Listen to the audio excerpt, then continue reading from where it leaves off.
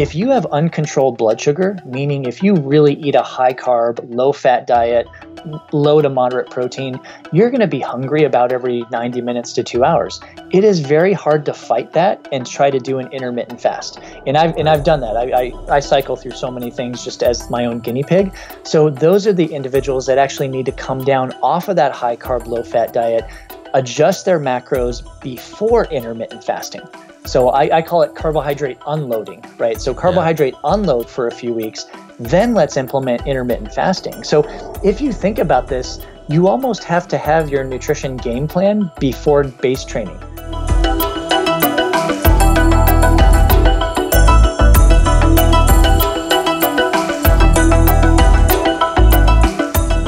Hey listeners, Jeffrey Wu here, and welcome to this episode of the HVMN podcast. We've talked a lot about the concept of periodization, the intentional cycling of a pattern, but mainly through the lens of physical training. But how about applying periodization to nutrition? Can we further accelerate the metabolic adaptation in training through nutritional periodization? That's why I'm excited to welcome Bob Seebohar on the program. He's served as a dietitian for the U.S. Olympic Committee, a physiologist for the U.S. Olympic triathlon team, and coached a number of world-class athletes. He holds a number of degrees relating to sports science, dietetics, and physiology, and coined the term metabolic efficiency training. Even if you're not an athlete, this episode is super valuable and shares real-life applications for anyone who wants to optimize their metabolism. In this episode, Bob and I discussed the application of intermittent fasting in training, the crossover point between anaerobic and aerobic exercise, and timing nutrition and shifting macronutrient ratios for maximum performance. Bob, thanks for coming on the program. Excited to have this conversation. Thank you. It's quite an honor to be able to chat with you. I've been following what you guys have been doing for quite some time, and obviously, talking to Bree about it. So thank you for having me here today. Appreciate it. And likewise, I think your research and your applications on how you're applying your studies to top performers is really interesting for our community and our listeners. So a lot of overlap here. Perhaps just ground it for the audience. How did you get interested in sport? How did you get interested in physiology? I know you've worked with some of the best athletes with U.S. Olympic teams. I know that you've been in industry working on developing some of the top products for performance.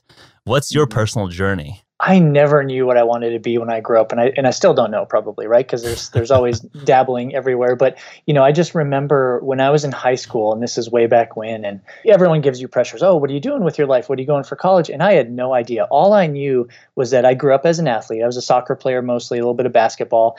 And I just knew that the human body just fascinated me. I had so many questions that nobody could answer. Why does it do this? Why can I do this? Or why can't I do this?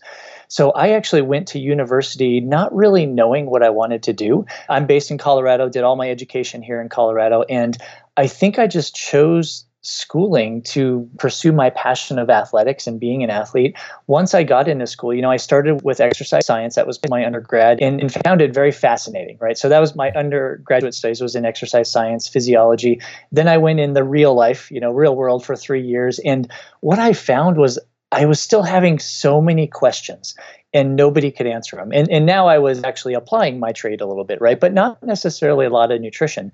So I thought, the only way I can get some answers is to go back to grad school. So I did end up going back to grad school. I got 2 master's degrees, one in ex-phys, one in food science and human nutrition. I knew in grad school that I wanted to be a sport dietitian. I'm not going to date myself too much, but this is a while back, right? Just remember my preceptors, my professors telling me there's no way you're going to do that. And I said, what are you talking about? And this was again a while ago, and there were no jobs. There was no market for sport nutrition really. This was late 90s, early 2000s. And there was nothing. So I told them, face to face, I said, listen, as soon as I get out of here, I'll just create my own. So I think the path that I took was really just trying to take the bull by the horns and making what my passion was. But a lot of my career has been driven from trying to answer questions that I didn't have answers to. Right. And I think that's kind of where I've accumulated. I've been very blessed to work with fantastic athletes and teams and in recreational individuals and fitness enthusiasts. So when I left the U.S. Olympic Committee, and this was in 2008, people thought I was crazy, absolutely crazy. It's the Olympic Committee, everybody, that's the thing. And I said, and my boss was very supportive, but I said, I want to be able to touch many more people than just Olympians with the education, the knowledge, and maybe the coming, thinking forward thinking that I have. So that's kind of, I've been on my own. This is my 11th year, and I feel that I'm able to actually touch more individuals' lives this way. I want to touch on the historical component because that's something that I've thought about and had other guests talk about, which is sports nutrition is actually a very recent field. Oh, absolutely. I think if you look at the historical record, sports was very much a quote unquote gentleman's activity where it was sort of people with means could have a side hobby to run track or play golf or play tennis. And only until the last, 20, 30 years, you actually have professional sports and college sports as a viable career path where it opens up the opportunity for much more people. Yeah, huge. And then from there, it's kind of, I don't know if it's perverse or not perverse, but because there's a market for it, that has really allowed people to create careers in the nutrition and in the physiology space to really support how to make humans even better. So I'm curious to hear from your perspective, that historical change. What were some tipping points that you saw as you were sort of pioneering part of this transition from no one is a sports physiologist or a sports nutritionist to, people can make big bucks advising the best athletes in the world to be even better? What were the, highlights or inflection points for you? The first real reflection point was right when I finished my second master's degree. It was 2000, 2001. And I was gung-ho. I knew I wanted to work in sport nutrition. I was just becoming, getting my registered dietitian status. And, I was ready, but I was a non-traditional grad student. I was a little bit older. I worked in the real life for a little while. So I wasn't that wet behind the ears, inexperienced, but I was ready to hit the pavement running. And I actually did. Like, I used a lot of my network and a lot of the professors I knew. And I said, listen, where am I going? Is there anything in our space that can utilize my talents right now? And unfortunately, early 2000s, the answer I kept getting was no. And I don't know the exact history of this, but I don't think it wasn't until the probably early to mid 2000s where we first even started seeing sport dietitians, sport nutritionists in the professional, collegiate. I think it was more a lot of behind the scenes. I think there were some physiologists, like in terms of like Tour de France teams. I think they were hiding, but I don't think there was anything really glaring. And that's when I had that aha moment. I was thinking, oh my gosh, did I pick the wrong trade? Not that that's such a thing, because I think if you follow your passion, your desires, but I started to rethink things. And I think within about probably a matter of minutes, I knew that I needed to carve my path. And now, since then, as you brought up, there's hundreds of sport dietitians in D1 colleges, professional sports, the military. I mean, it's almost ridiculous now. I mentor a lot of young dietitians coming through, and I tell them, I said, this is a great time to be a sport dietitian, but it's a very difficult time too, because now you're coming into the masses and you have nothing separating you from somebody else that graduated with your same degree. It's not a tipping point yet, but there is going to be a ceiling very soon to where I don't think it's going to stop. But I think a lot of people or a lot of companies, a lot of institutions are being very much more particular in who they hire. And what I'm seeing is the combination of physiology and nutrition. That is kind of the money, if you will, right? It's not just coming out as a nutritionist or as a physiologist. You have to have both respective fields to be marketable. Yeah, 100%. And I think that the most elite organizations, both in pro sports and in the military that I've come across, I think very much along the same lines, where if you have human performance as an organization, you need the physiology, the physical aspect of training, plus nutrition all in one. And exactly. One of the talking points is that in an organization, again, this is fairly bespoke to professional dietitians and physiologists. It's like they oftentimes don't talk. It's like the nutritionist has their food plan, go eat this kind of stuff, and they don't talk to the physiologist and know what kind of training they're doing. And that's something interesting from your background, where you've been thinking about nutritional periodization for quite some time. And it sounds like you coined that concept, which is very cool, because I think in the mainstream for elite performers, I think the notion of cyclical training blocks is well understood. If you're training for a marathon, don't just run marathons every single day for 12 weeks or run the Boston Marathon. Like, do some shorter runs, do some longer runs. But I would say that the notion of applying that same periodization hasn't really been well understood in the nutrition space. So curious to hear, how did those ideas come together for you, and give some of the historical perspective there. So I grew up a soccer player, very competitive, a little bit of basketball in high school kind of a thing. When I got to college, at least the college that I chose, there weren't many opportunities for varsity soccer, right? So I remember that was my turning point as an athlete, because that's when I actually got introduced to endurance sports. So I started running 5Ks. I had a friend in undergrad who dared me to do a triathlon, right? This was 1993. I had no idea what a triathlon was, right? But I said, sure, I'll do it. Like, I'll figure it out. So that was a great introduction for my mindset in terms of being an endurance athlete, because you can be a high performer, and it doesn't mean executive, doesn't matter, Olympian, endurance, strength athlete, doesn't matter.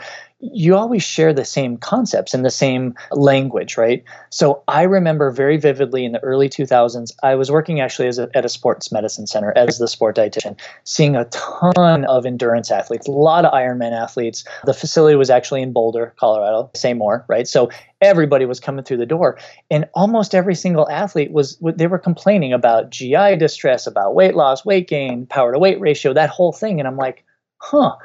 And you know what I think what really allowed me to kind of step into that space was my physiology experience, my dietetics experience, my experience as an athlete, but I'm also a triathlon coach, and I'm a strength and conditioning coach. So I always have spoken in periodization, because that's what you do as a coach, right? And a physiologist. The dietitians, they're starting to catch up nowadays.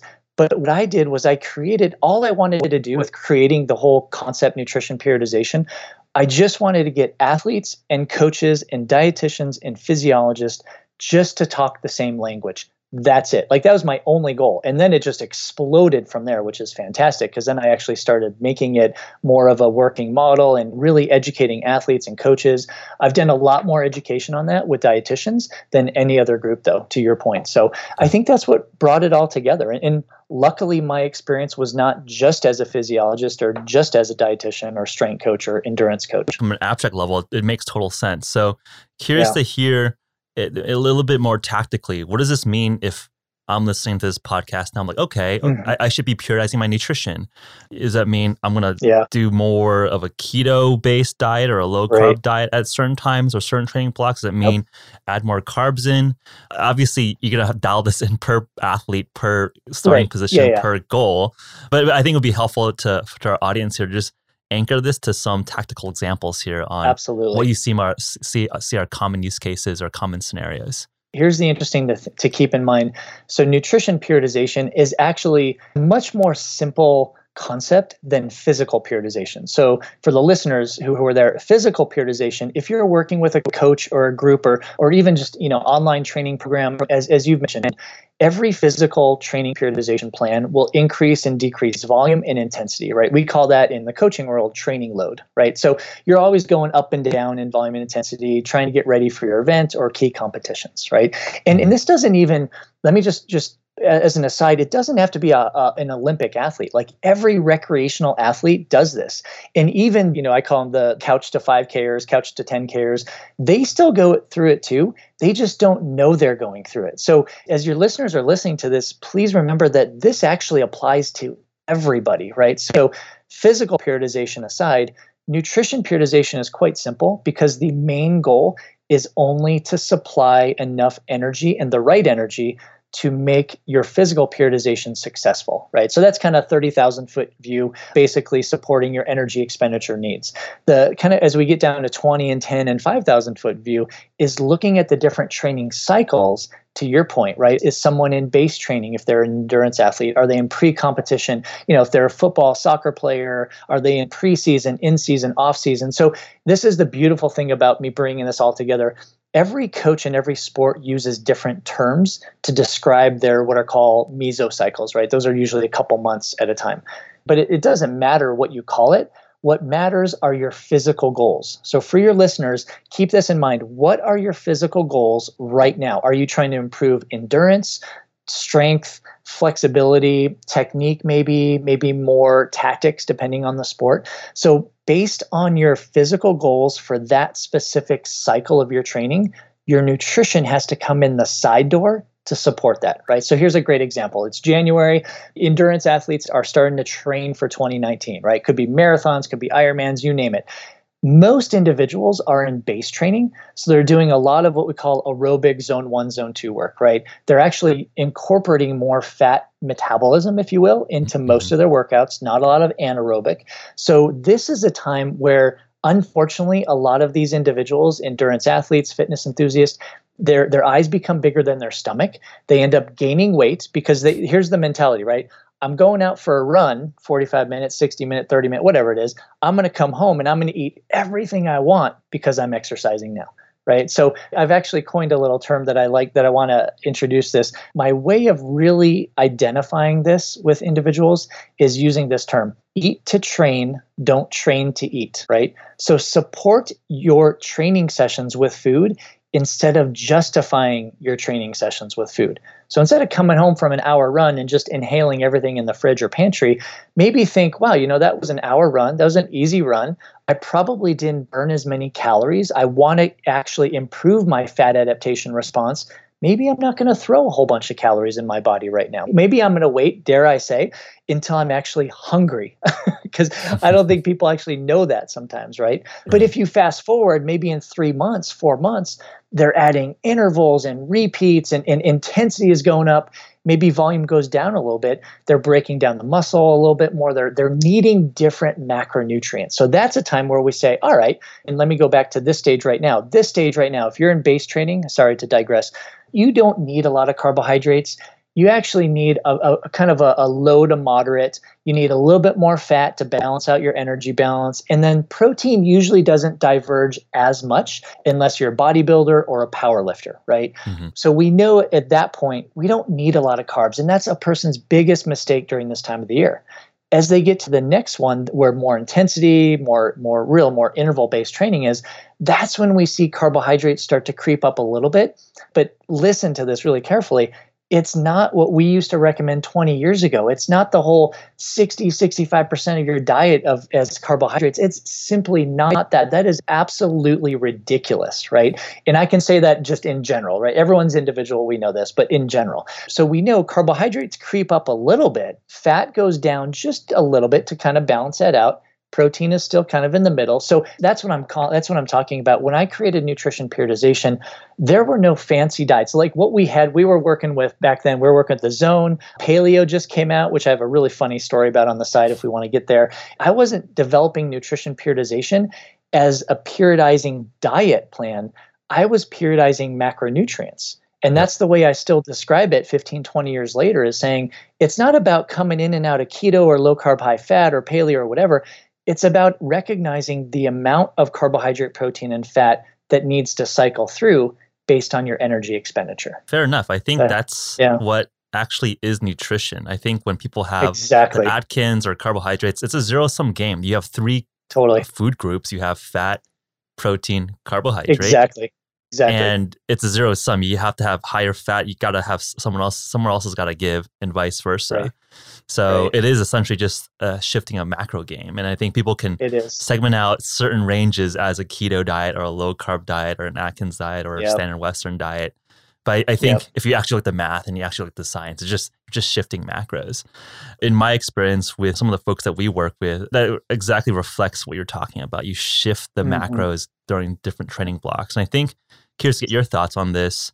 Have you even tried fasting in some of the more base training zones to even more aggressively target the fat adaptation training? So curious to hear about your experience with applying fasting, not from a weight management or a composition perspective, but just from a performance perspective. Curious to hear your thoughts on that. If we would have had this interview 15 years ago and you said fasting, I would think you're crazy, right? Because that's what they teach you in education. Fasting is bad. Fasting is because you're sick. You can't eat anything. So obviously the research has really caught up with that. Fantastic research out there about intermittent fasting and even prolonged intermittent fasting. I actually do support intermittent fasting when individuals actually know how to do it and when to do it It is phenomenal, especially like you were mentioning, at different times of the year based on someone's training or fitness cycles. It makes total sense. I mean, I've played it with myself anywhere from 16 to 24-hour fast. I actually just did a 24-hour fast 2 days ago, and more so because I woke up and I wasn't hungry. So I thought, I'm just going to eat when I'm hungry. And really, I didn't, so I think there is absolutely great application of intermittent fasting. What I worry about, because I do a lot of physiological biomarker testing with individuals, and I've seen, unfortunately, females as they get older, if they are too aggressive with intermittent fasting and really prolonged, we're talking 20 to probably 32, 36 hours, it starts to disrupt their hormone balance. And I have seen it in smaller amounts in males with the testosterone, but I just think that's why I think with intermittent fasting, people should be supervised by a professional in the beginning and get blood marker testing, because that can really mess things up. From a performance perspective, it makes total sense to do intermittent fasting during base training, because you are actually helping your physiology, your mitochondria, adapt to utilizing fat as a substrate, right? It makes total sense. Unfortunately, a lot of people, if they don't believe it, they obviously have to talk to one of us and we can supply the research. But a lot of people don't do it because they don't think they can. They think it's too hard. They don't know how to do it. But more importantly, I believe, and we'll get into the whole metabolic efficiency here soon, but if you have uncontrolled blood sugar, meaning if you really eat a high carb, low fat diet, low to moderate protein, you're going to be hungry about every 90 minutes to 2 hours. It is very hard to fight that and try to do an intermittent fast. And I've done that. I cycle through so many things just as my own guinea pig. So those are the individuals that actually need to come down off of that high carb, low fat diet, adjust their macros before intermittent fasting. So I call it carbohydrate unloading, right? So carbohydrate unload for a few weeks, then let's implement intermittent fasting. So if you think about this, you almost have to have your nutrition game plan before base training, right? You don't just jump into base training and say, here it is, right? And help set the expectation here. And I think a lot of people are like, they try a fasted workout for the first time. They're like, holy crap, this is terrible. I've done this. I'm sure you have with yourself and with the athletes. How should we set the expectation here? It is supposed to be hard, just like it's supposed to be probably hard the first time you go back to the gym after the winter holidays. Can we help debug it a little bit for people that might have misconceptions about it? It's not like you do it, you start fasting, you have a workout, and you're just awesome from day one. It's funny because I think a lot of people, when they follow diets, they think immediate gratification, it's going to work right now, right? Unfortunately, the body has to adapt. Physiology takes a little bit longer than we think it does from a biological standpoint. So I think the expectation should be, if you try anything new, and you alluded to this, if you try a new exercise program, right, you should give yourself at least 7 to 14 days. That's kind of the marker I do, to allow your body and your cognitive center, your brain, to adapt to those changes. So not even from a behavioral standpoint, from a biological cognitive standpoint. So I think it's very important, 1 to 2 weeks, the expectation is follow it. You may not feel good, but here's the thing, because I have actually just recently did this 2 weeks ago. I did a lot of fasted workouts. I lowered, low carb, high fat. I've never gone pure keto. for my body, it doesn't work to go that low carbohydrate. But, I would do morning fasted runs and just, the same course, same distance. I'd analyze it. My pace per mile slowed down. My heart rate was higher. So those are the expectations, right? So I think mentally you go into it saying 7 to 14 days, I expect these things to happen. And you know what? It's okay. Like, allow yourself to tell yourself it's okay not to feel good before every workout. I mean, I coached and still coach some really high performing endurance athletes, and have to remind them that about probably 60% or more of your workouts are not going to be good.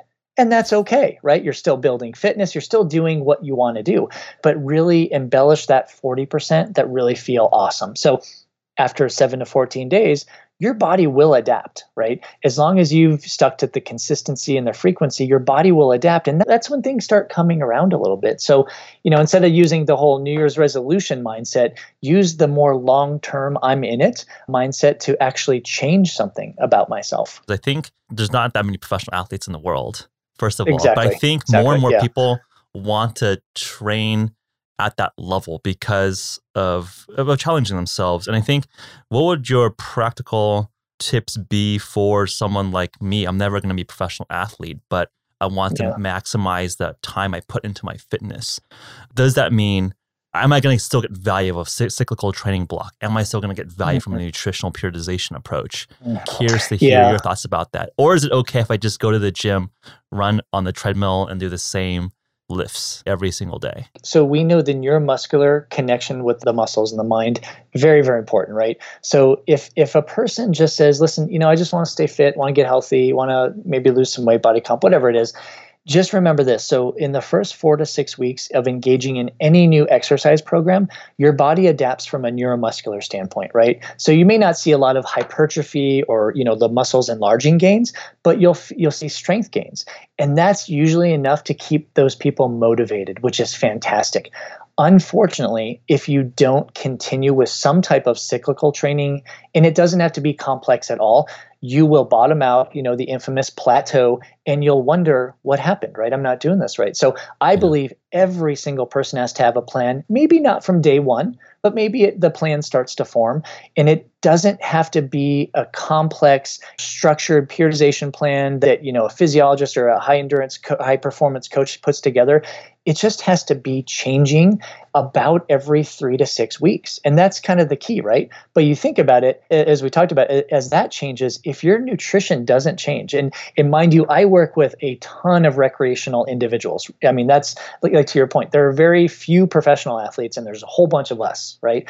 Yeah. And I have to remind them, I say, listen, as your training changes, if you keep eating the same thing every single day, and you and I know a lot of people are creatures of habit, and they will eat the same thing every day, and their exercise patterns change. Maybe they're lifting more, maybe they're running more, whatever changes, their body will adapt, but unfortunately, it will only respond as much as nutrition is going to support that. Right. So I've actually seen a lot of people lose muscle mass, bone density decreases because they're not feeding themselves enough, right? Because they're not aligning the nutrition with the fitness changes. Yeah. And that I think is huge. I think everybody needs a plan, consistency.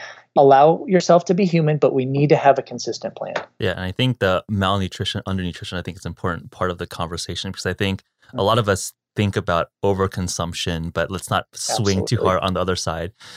Don't fast for 3 days, 7 days, and do marathons. That's not going to be a great outcome either. So let's find the smart path in between the different extremes here.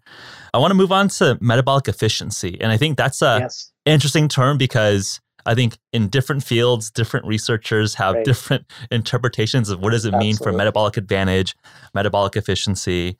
I want to hear how you came up and thought about metabolic efficiency and how you define it and how you think about it. Just right after the time that I started to put together nutrition periodization concept, right? And it was starting to come together because, again, as an athlete myself, and back then, I was engaging in Ironman training and Ironman events and like longer distance stuff. So I was actually living this life at the same time I was teaching these athletes. So I got to experience it firsthand, which was, talk about firsthand knowledge to be able to do that. What I was noticing is that a lot of these individuals, and I'm talking recreational athletes, I'm not talking about our Olympians, were coming to me for two reasons, either GI distress, right? And or body composition reasons. And I was like, God, that's fascinating. And that's where nutrition periodization came. But then I started to explore a little bit. I put my physiologist hat on a little bit. And I said, if the body has like tens of thousands of calories stored as fat, and only up to, probably 2,000 if you're a larger male stored as carbohydrate. One, why is that? Okay, that's an easy question to answer because physiologically we know. But two, is there, and this is what I asked myself in the early 2000s, I asked, is there an opportunity to teach our body to mobilize all these fat stores that we always complain about, right? Oh, my middle, my hips, whatever it is. And so I actually went back to all my physiology research, my theses, everything. I'm like, God, did I miss something? Like, was I sleeping through a class? And I remember coming across the infamous crossover concept. And if you're familiar with it, for your listeners, I'll explain it briefly. The crossover concept is basically this. It's the association of fat and carbohydrate burning over different intensities, right? So as we're sitting here right now talking with each other, we should be burning more fat because we're in a rested state. But if we got up, we started doing some plyos, some stairs, some sprints. As the intensity increases, our body relies more on carbohydrate. Now, the crossover concept is basically a crossover is at what point does the body cross from more fat burning to carbohydrate burning? So I was looking at that a lot years and years and years ago. And another way to put it is aerobic to anaerobic as well, right? Exactly. Aerobic to anaerobic. Absolutely. Yep. So oxygen consumption versus non-oxygen consumption. Bingo. And so oxygen consumption, aerobic, favors more fat metabolism. Anaerobic, or without oxygen or very little, favors more carbohydrate metabolism. So there's a balance there. And I've, to kind of transition really quickly, I've worked with a lot of strength and power athletes too, like at my time at the Olympics.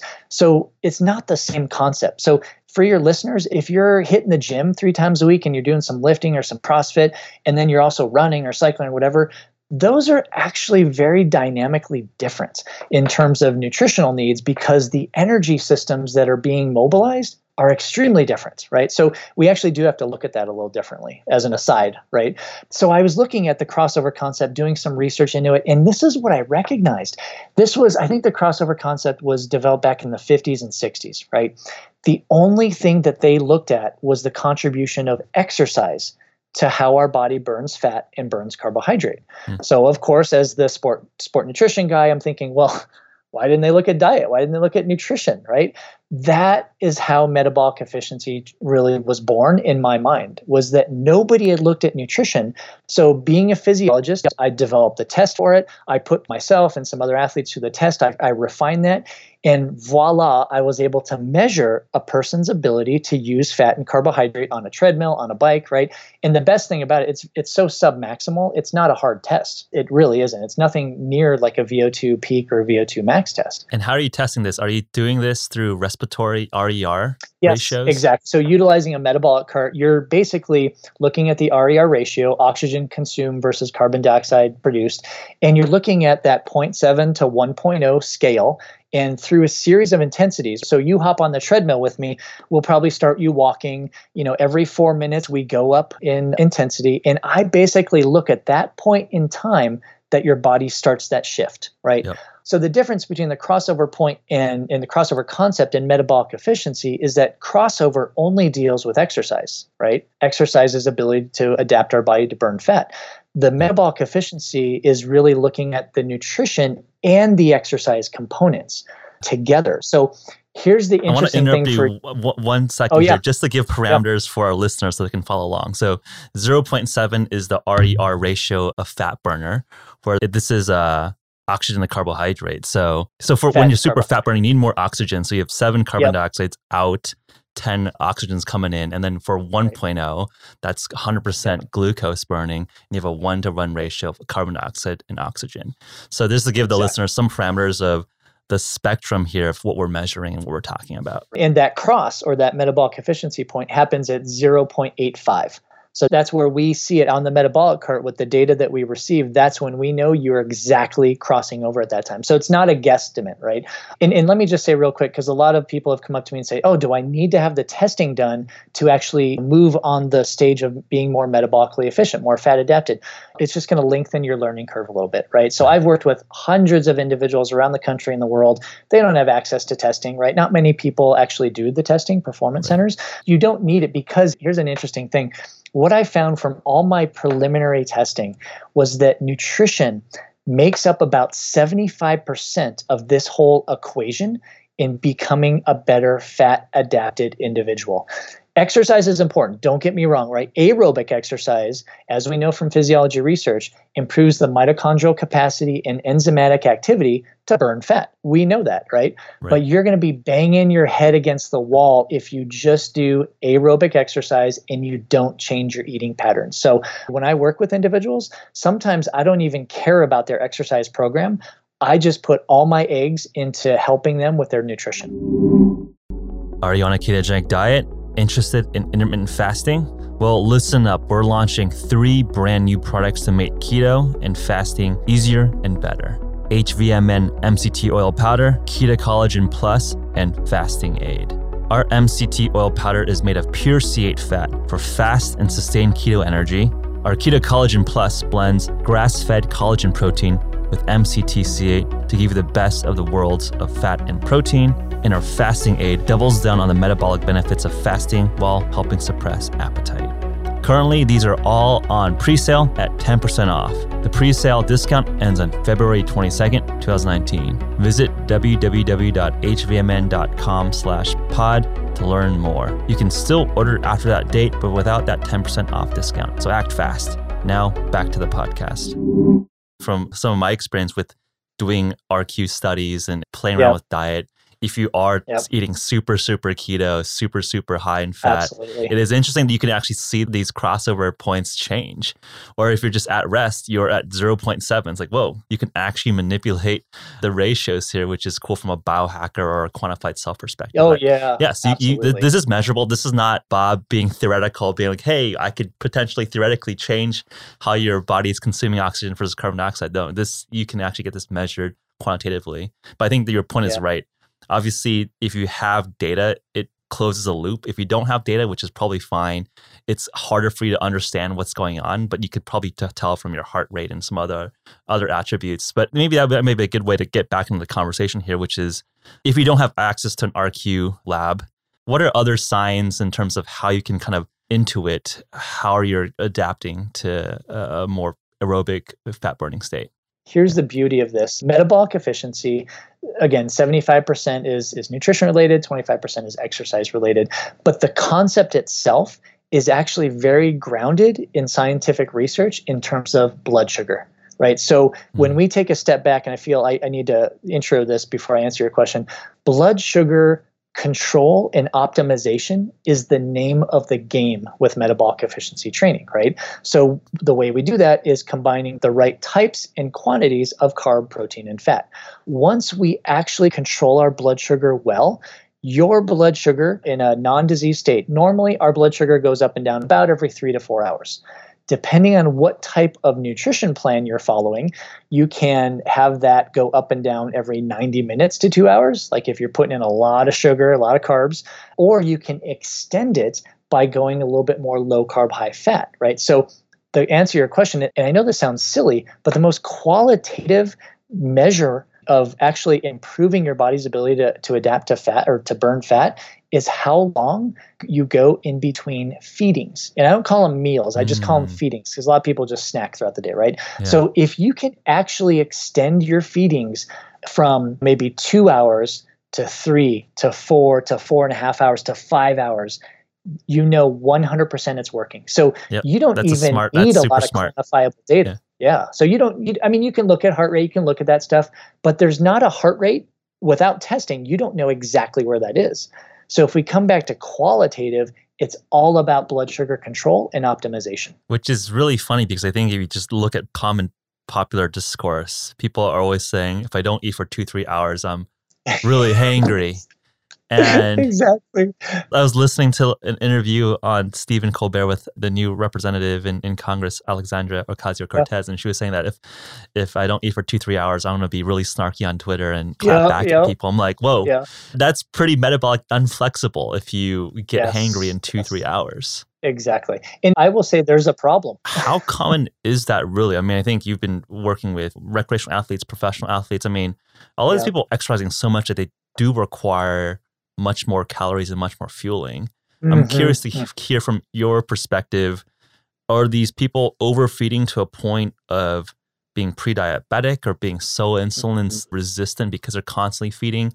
Here's to hear the performance aspect slip into from a potential medical perspective. And I think that's something that I don't think a lot of people talk about, which is a little bit orthogonal or disparate in terms of optimizing for max performance versus maximizing for longevity. And oftentimes those are conflicting goals, right? If you're trying to be the best, strongest person ever, that might not expand your lifespan and vice versa. So curious to hear about your experience around first the sort of the hangriness of potential of the athletes, and two, just the broader thoughts around the orthogonal nature of performance and longevity. It's interesting because even as you mentioned, recovery nutrition, which is what we think of as post-workout competition or nutrition, that has changed tremendously in the last 5 years with research, right? So number one, the field is always changing. I mean, it's kind of fun because it's kind of like a sporting event, right? The field, the scope of practice, it's always changing, right? But here's the thing. I think individuals need to understand that sport nutrition is always a combination. It's an equation, right? Sport nutrition is an equation or combination of daily nutrition. So that's their meals and their snacks, plus nutrient timing, which is basically their nutrition periodization, their training nutrition, right? What they're doing before, during, and after. If they can actually conceptualize that, we look at daily nutrition from a health perspective, right? So I always kid athletes, could be the highest performer, could be recreational. If you're not healthy, you can't perform. Like, you're not going to be able to train, you're not going to be able to get fit, whatever. So that daily nutrition is where we always begin. Like, good sport dietitians always begin with daily nutrition. We optimize blood sugar, we look at biomarkers, blood work, and we make sure they're where they need to be. Then we move over to the training nutrition, the nutrient timing, right? So to your point, I think there are some individuals who can really dodge the bullet in terms of insulin resistance, pre-diabetes, because of great genetics. And they exercise a ton, right? So they're kind of prolonging that. I mean, I remember a conversation I had with a really prominent professional male Ironman athlete. It was a few years ago, and we were talking about nutrition and everything. And I asked him what he was doing, because he's actually getting close to the end of his career. And I said, "What are you doing now versus what you were doing before?" And he said, "I'm not changing anything." And I said, "Oh, so you're eating," and this is a guy who puts in just a ton of carbs, just every bar, that you can think of that's high carbohydrate. And I said, even though you think you might be quote unquote bulletproof right now, you are aging. You're getting, close to your late 30s, early 40s. You need to start changing something now, because you could be obviously risking some health parameters as you're not changing your nutrition plan. My point is this. There are a lot of people out there who think they can get away with just having great genetics. It doesn't last forever, is my point, right? So we need to look at the amount. Really, it comes down to the amount of carbohydrate you're putting in your body and what that's doing from a biological perspective to your pancreas, to your blood sugar, to your hormone levels, right? So from that aspect, I think people really need to take care of looking at their nutrition. And I work with a ton of endurance athletes. Unfortunately, while the mantra is changing, the paradigm is changing a little bit, the paradigm still is, I'm going to eat as much sugar as possible because I'm working out, right? And I'm trying to change that. And I've been trying to change that for about 15 years now. And it's coming along. But it's a very slow process. I think individuals are seeing different products, different companies come out that actually support metabolic efficiency now, which is great. You've got ketones, you've got super starches of the world, you've got all these great non-sugar resources. And so they're starting to think about that a little differently, right? To my point of nutrient timing, do you really need a gel before a 45-minute training session? Like, do you really need to plug all this protein powder right after an hour bike ride? So my job is to help people try to realize, what am I actually doing? And what is my body needing in terms of nutrients? Like, do we need to look at muscle protein synthesis? Do we need an aggressive glycogen repletion strategy or not? I don't think a lot of people realize that your body, in a non-disease state, again, your body can replenish glycogen stores in 12 to 24 hours. Just with your own nutrition strategy, right? And so that goes to make us think, do I really need hundreds and hundreds of calories coming from sugar immediately post-exercise? Sometimes, perhaps, but I would argue most of the time, no. Like, our body, here's the thing too, our body is so amped to burn fat after workouts, but we're throwing a whole bunch of sugar in it at the same time. So that's going to blunt the fat adaptation process.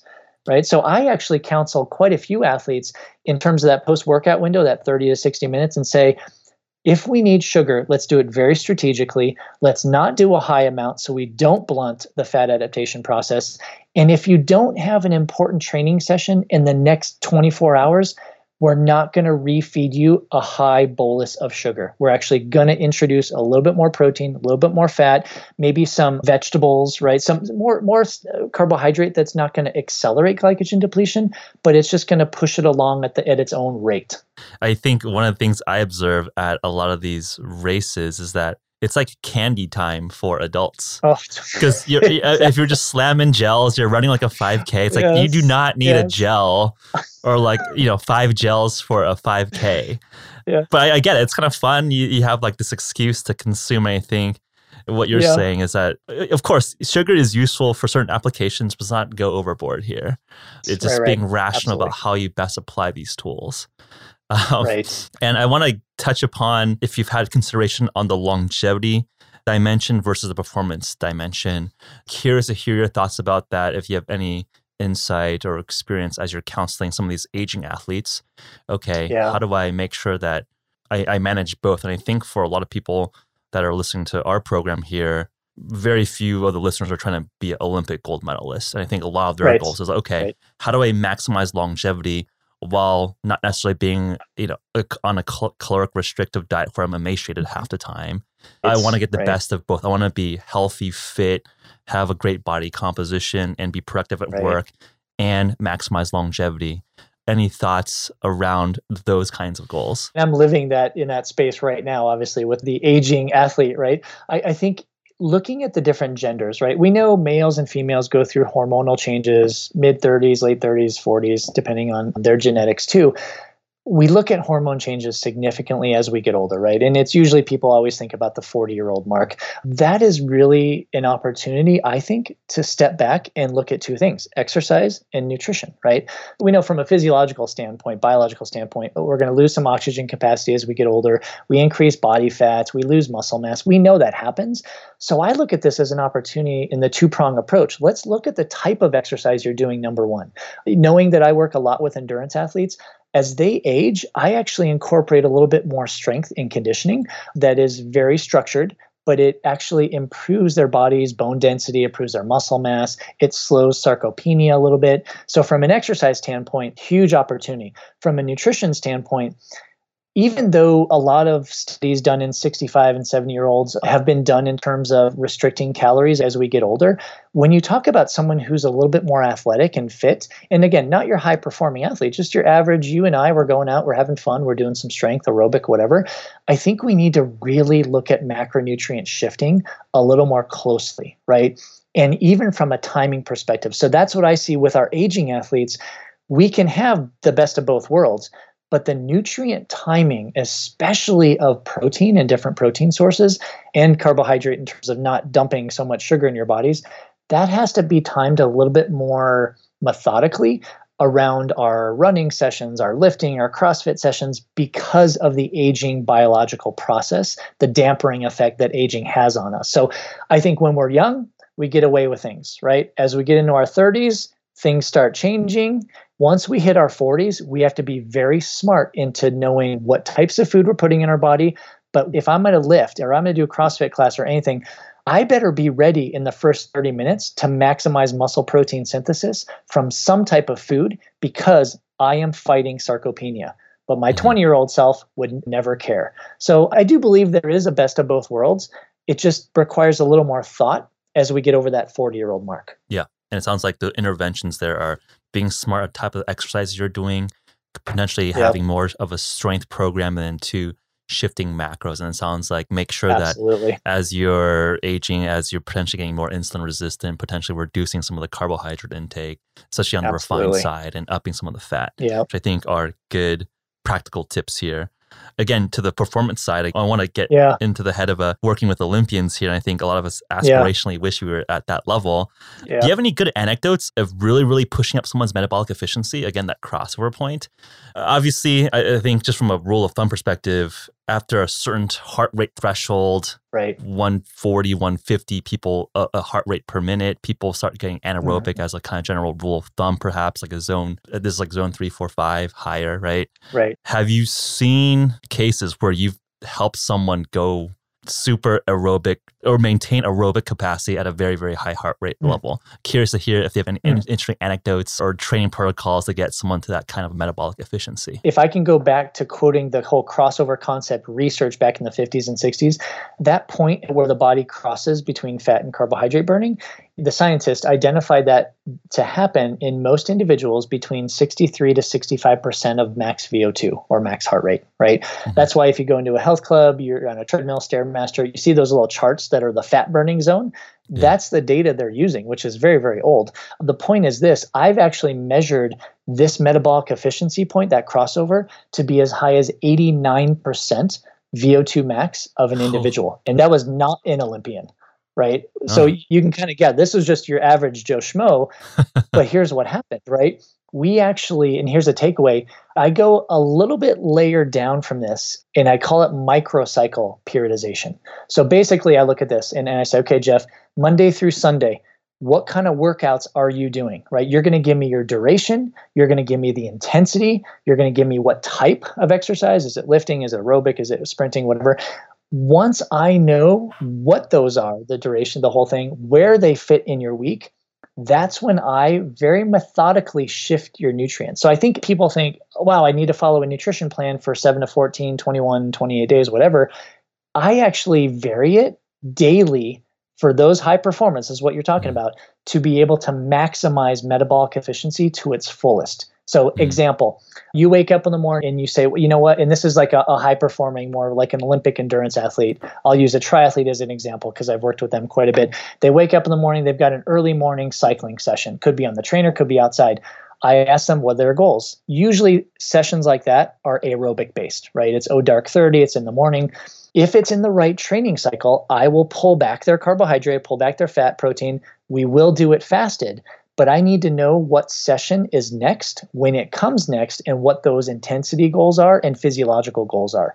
And that's the whole nutrition periodization, because I might turn around, and I worked with actually a 2016 Olympian 2 years ago. It's exactly what we did. He was a young male. I was on the phone with his coach. I looked at his training program, and as the dietitian, I went in and I said, here's where we're eating carb, protein, fat at this ratio. And it could be 6 hours later, we're doing something completely different because we're trying to maximize performance gains. And that's the big thing, maximizing glycogen replenishment, hydration, and muscle protein synthesis. So I don't know if you can tell, but I get so amped up with this because it's one thing to recommend a shift in macros. It's another thing to shift the macros every single day. And in fact, sometimes 2 to 3 times a day. And I will tell you, a lot of Olympic athletes are doing this. Yeah. And I think that's probably behind the curtain that is not well understood by an everyday recreational athlete. It's at such a high level. The genetics and the physical training is pretty much there. I mean, you got to be a genetic freak, and you're probably exercising a lot. And then how do you get the unfair advantage? Or how do you get that advantage over your competition? Well, it is like dialing nutrition to that kind of level. Curious to hear your thought, because I think you basically raised the interesting point, which is metabolic efficiency in of itself of getting 89% aerobic of your VO2 max isn't an end all be all metric, right? It sounds like that's a recreational athlete. Then maybe there is no great answer to this, but what physical biomarkers or attributes do you see common in the top tier? Is there something like that? Or is that just a combination of attributes? Top tier meaning the higher fat burning at higher VO2. Yeah, these are people that want to win Olympic gold medals. What are the biomarker characteristics that you like to see from your experience? Here's the first non-biomarker characteristic, but it's a psychological characteristic of being consistent, being persistent, and following the plan, right? I always say one of my taglines is trust the process, right? So these individuals, when they have a nutrition plan in front of them and an exercise plan in front of them, nothing gets in their way. Like literally nothing gets in their way. If they're going to eat X amount of carbs or this food, they are eating it at that time, right? So that's the first psychological mindset shift. In terms of biomarkers, I don't want to say I require it or it's mandatory, but when you make dietary shifts that extreme, if you don't keep up on your blood lipids, on your testosterone levels, different hormone levels, you will be doing yourself a complete disservice, because I've seen so many people kind of hop on the keto thing and they're like, oh, I'm feeling great. I'm down 50 pounds. Yeah.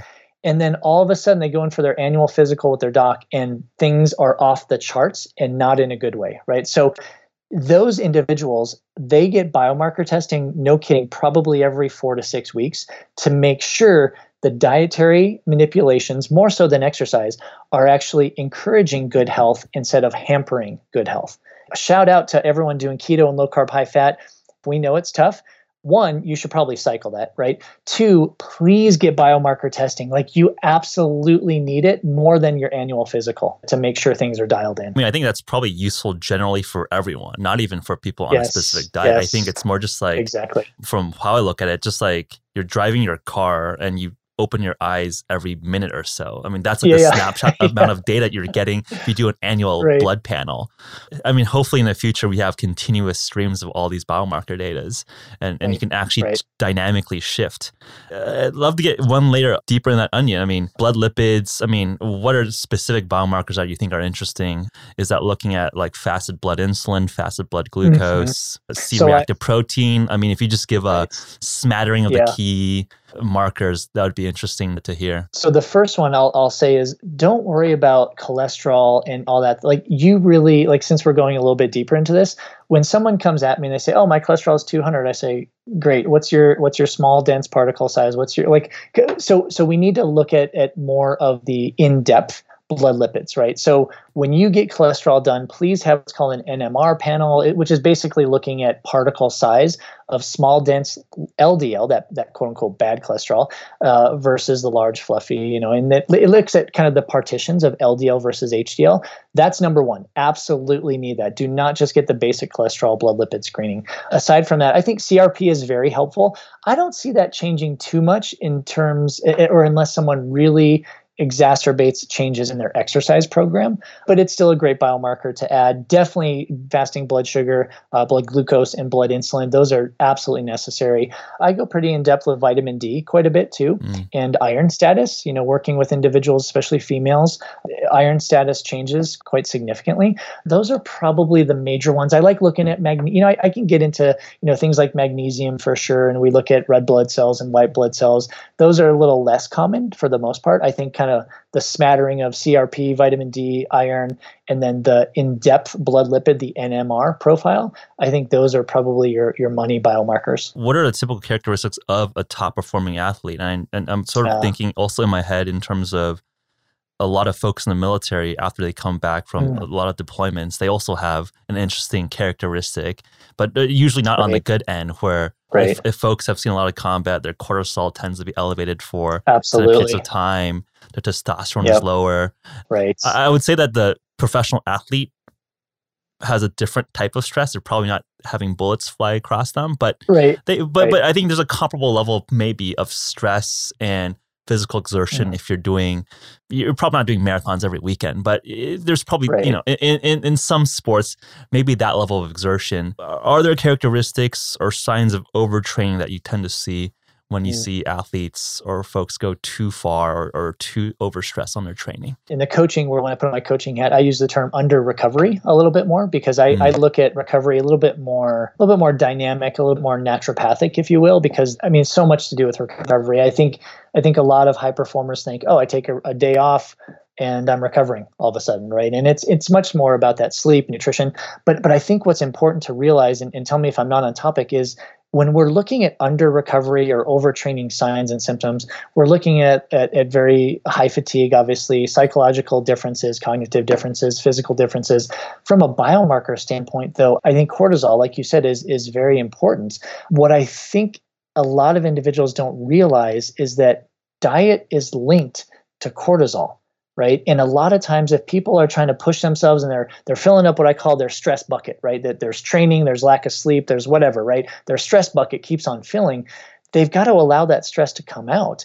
Diet can be an added stress. And a great example, if someone goes on keto and they're trying to have a high volume, even maybe high intensity training status, they're going to see some very interesting changes very quickly, right? And that's where we know, obviously, there's a carbohydrate to cortisol link. The beauty of nutrition periodization is recognizing when the nutrients are needed and when they're not needed. That's why I'm not too big of a fan of diets that just partition you into one way or no way, basically. But I think looking at those specific biomarkers, cortisol is a very useful one. Specifically, I've actually turned a lot of keto people into what I would say more low carb, high fat. So they've got a little more wiggle room, because biomarkers, cortisol, actually blood lipids, have been completely in the negative part of the stress bucket for so long. Yeah, no, I think that's well said, and I think reflects some of my personal N=1 experiments where I've tried to go essentially like carnivore keto, just from a self-experimentation perspective, and I'm trying to increase my training load, and it just is tough, right? If you're trying to run and you're doing, very, very like minimal carbs, It's tough. Yep. I mean, and I think maybe the counter argument to that is, okay, wait 6 months to keto adapt to get fully Right. adapted. And I think there's some, I would say, controversy. Can you really, really get to enough of an efficiency where you can compete with someone that is filling with carbs?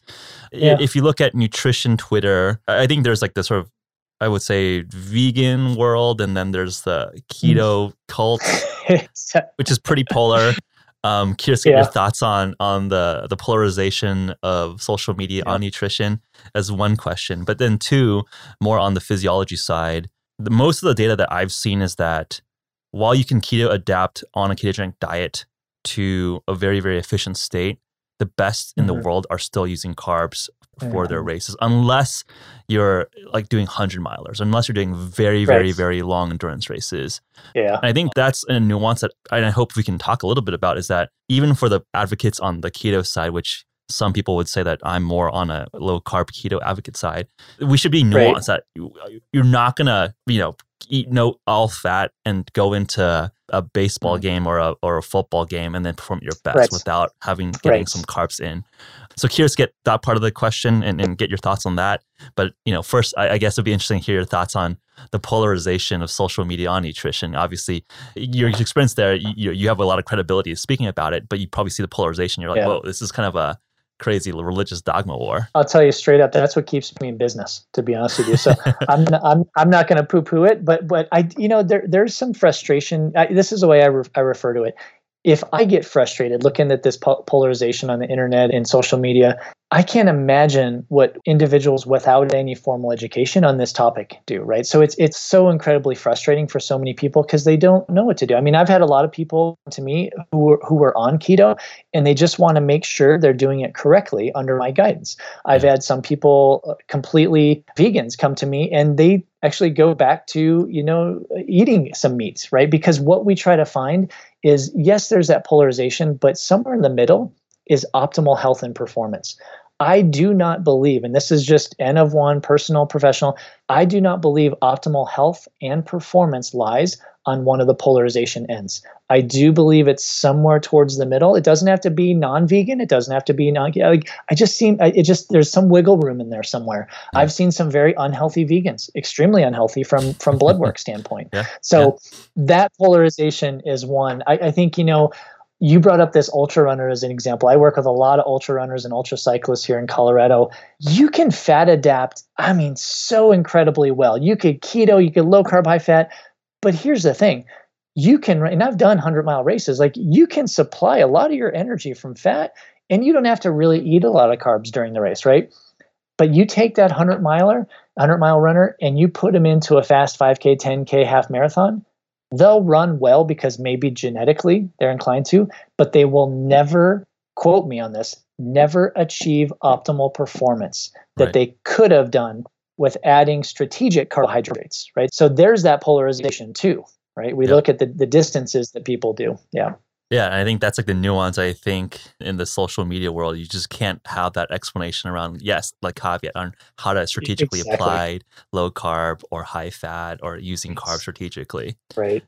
And curious to hear about, the big plans that you have in store in 2019. Tell me about Baroda Foods and all the things that you're seeing and want to apply and get the word out there to the world. I'm excited because there's so many different opportunities to periodize someone's nutrition, number one, right? Different sports, people are taking on these huge adventures, these bucket list items. So from one of my primary businesses, energy performance, right? That's where I provide the nutrition coaching, physiological testing. But, a couple of years ago, this is so funny, you ask about Baroda Foods. I was out on a bike ride. It was about this time of the year. I live in Colorado. When it snows, it melts pretty quickly because we've just got intense sunshine.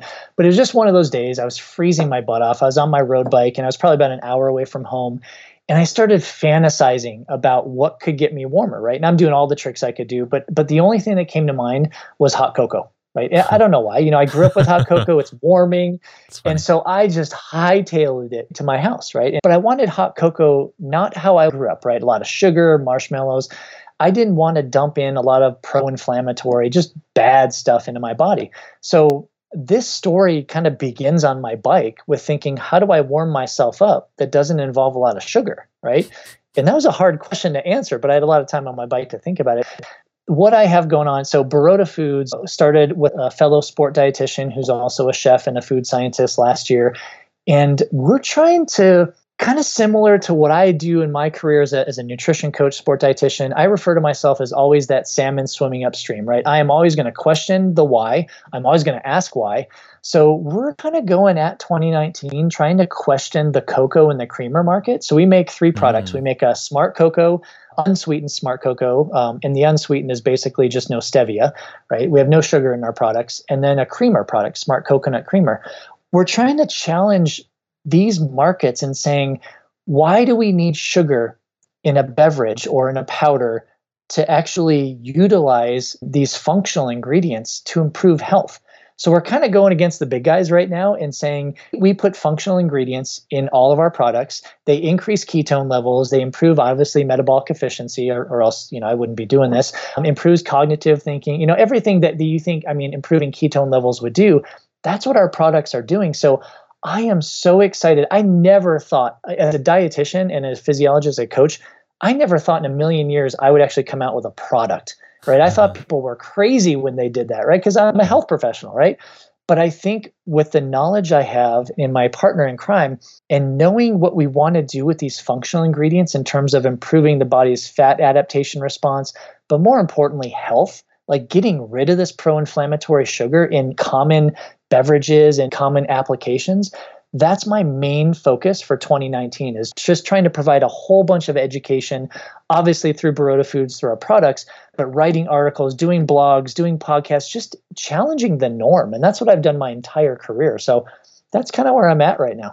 I'm sure in parts of the world, less so in San Francisco, but having a warm, hot cocoa sounds nice in the winter. And it's like, you don't necessarily want a sugar bomb at 10 p.m. sitting at the fireplace where you're just going to spike your blood sugar as you go to bed. So that sounds like something to consider. And how many millions of people drink coffee? I don't even know the stat, right? But here's the thing, like my wife drinks coffee and I watched her for years. I'm like, what are you putting in your coffee, right? She's putting milk. She's putting maybe some, that artificial creamer. I'm like, oh my God. How, I don't want to say bad because there's great, benefits of coffee and the polyphenols, but you're sabotaging your morning cup of goodness with all this, dare I say, just crap. That's another thing we're going against, is that norm, and saying, why don't we actually get a powdered creamer that is working for your body instead of against it? So it's a huge mountain to climb, but I'm in Colorado and I'm an ultra athlete anyway, so I love climbing mountains. I think it's going to take folks like yourself and the community listening and folks that are understanding the nuances of shifting that macro ratio, right? I think absolutely. I'm sure the way you're seeing it with sort of the inbound traffic in terms of the interest in this area, I think it's continuing to grow. So hopefully, the rising tide lifts all ships and really just makes the world better for everyone, where people and all of society is just a little bit healthier, a little bit happier, a little bit more productive. So excited to track and support the journey here. So where do people find you? Twitter, website, where do people learn more about your work? So I am all over social media. You can Google my name, Bob Seebohar. Obviously, it's a little hard to spell the last name, but I'm all over, been around for quite some time. Like I said, you could find me on one of my websites is Energy Performance, ENRGperformance.com. That's my nutrition coaching business.